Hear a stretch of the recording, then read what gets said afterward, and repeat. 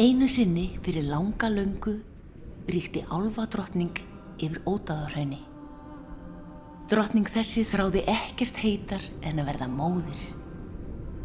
Henni varð að lokum að ósk sinni og eignaðist lítinn dreng. Gleði réði álfheimum og friður ríkti meðal allra deildu hrauninu. En gleði drottningar var skammvinn og ógjafan dundi yfir.